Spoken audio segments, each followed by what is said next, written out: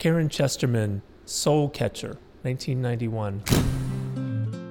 Today we're looking at a large oil-on-canvas painting by Sioux City artist Karen Chesterman.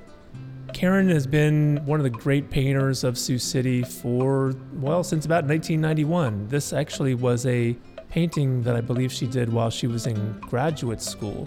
And since the early 90s, she's painted so many beautiful, lush, colorful paintings, usually purely abstract, but she's able to find a richness and a deepness in the colors that she uses. It's just a very attractive thing that she's able to do. This painting, Soul Catcher, its inspiration comes from an African object that Karen was familiar with called a soul catcher.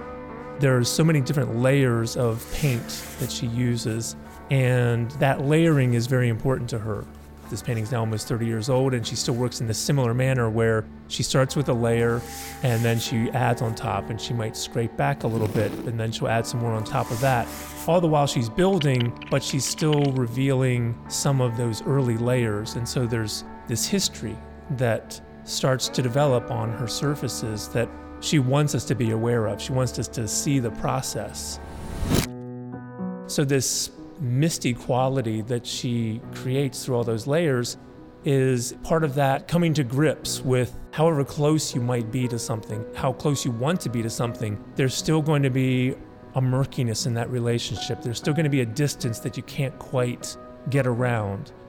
So all of those different elements are things that she's often using as inspirations for the paintings, and she always manages to come up with something that's just simply beautiful.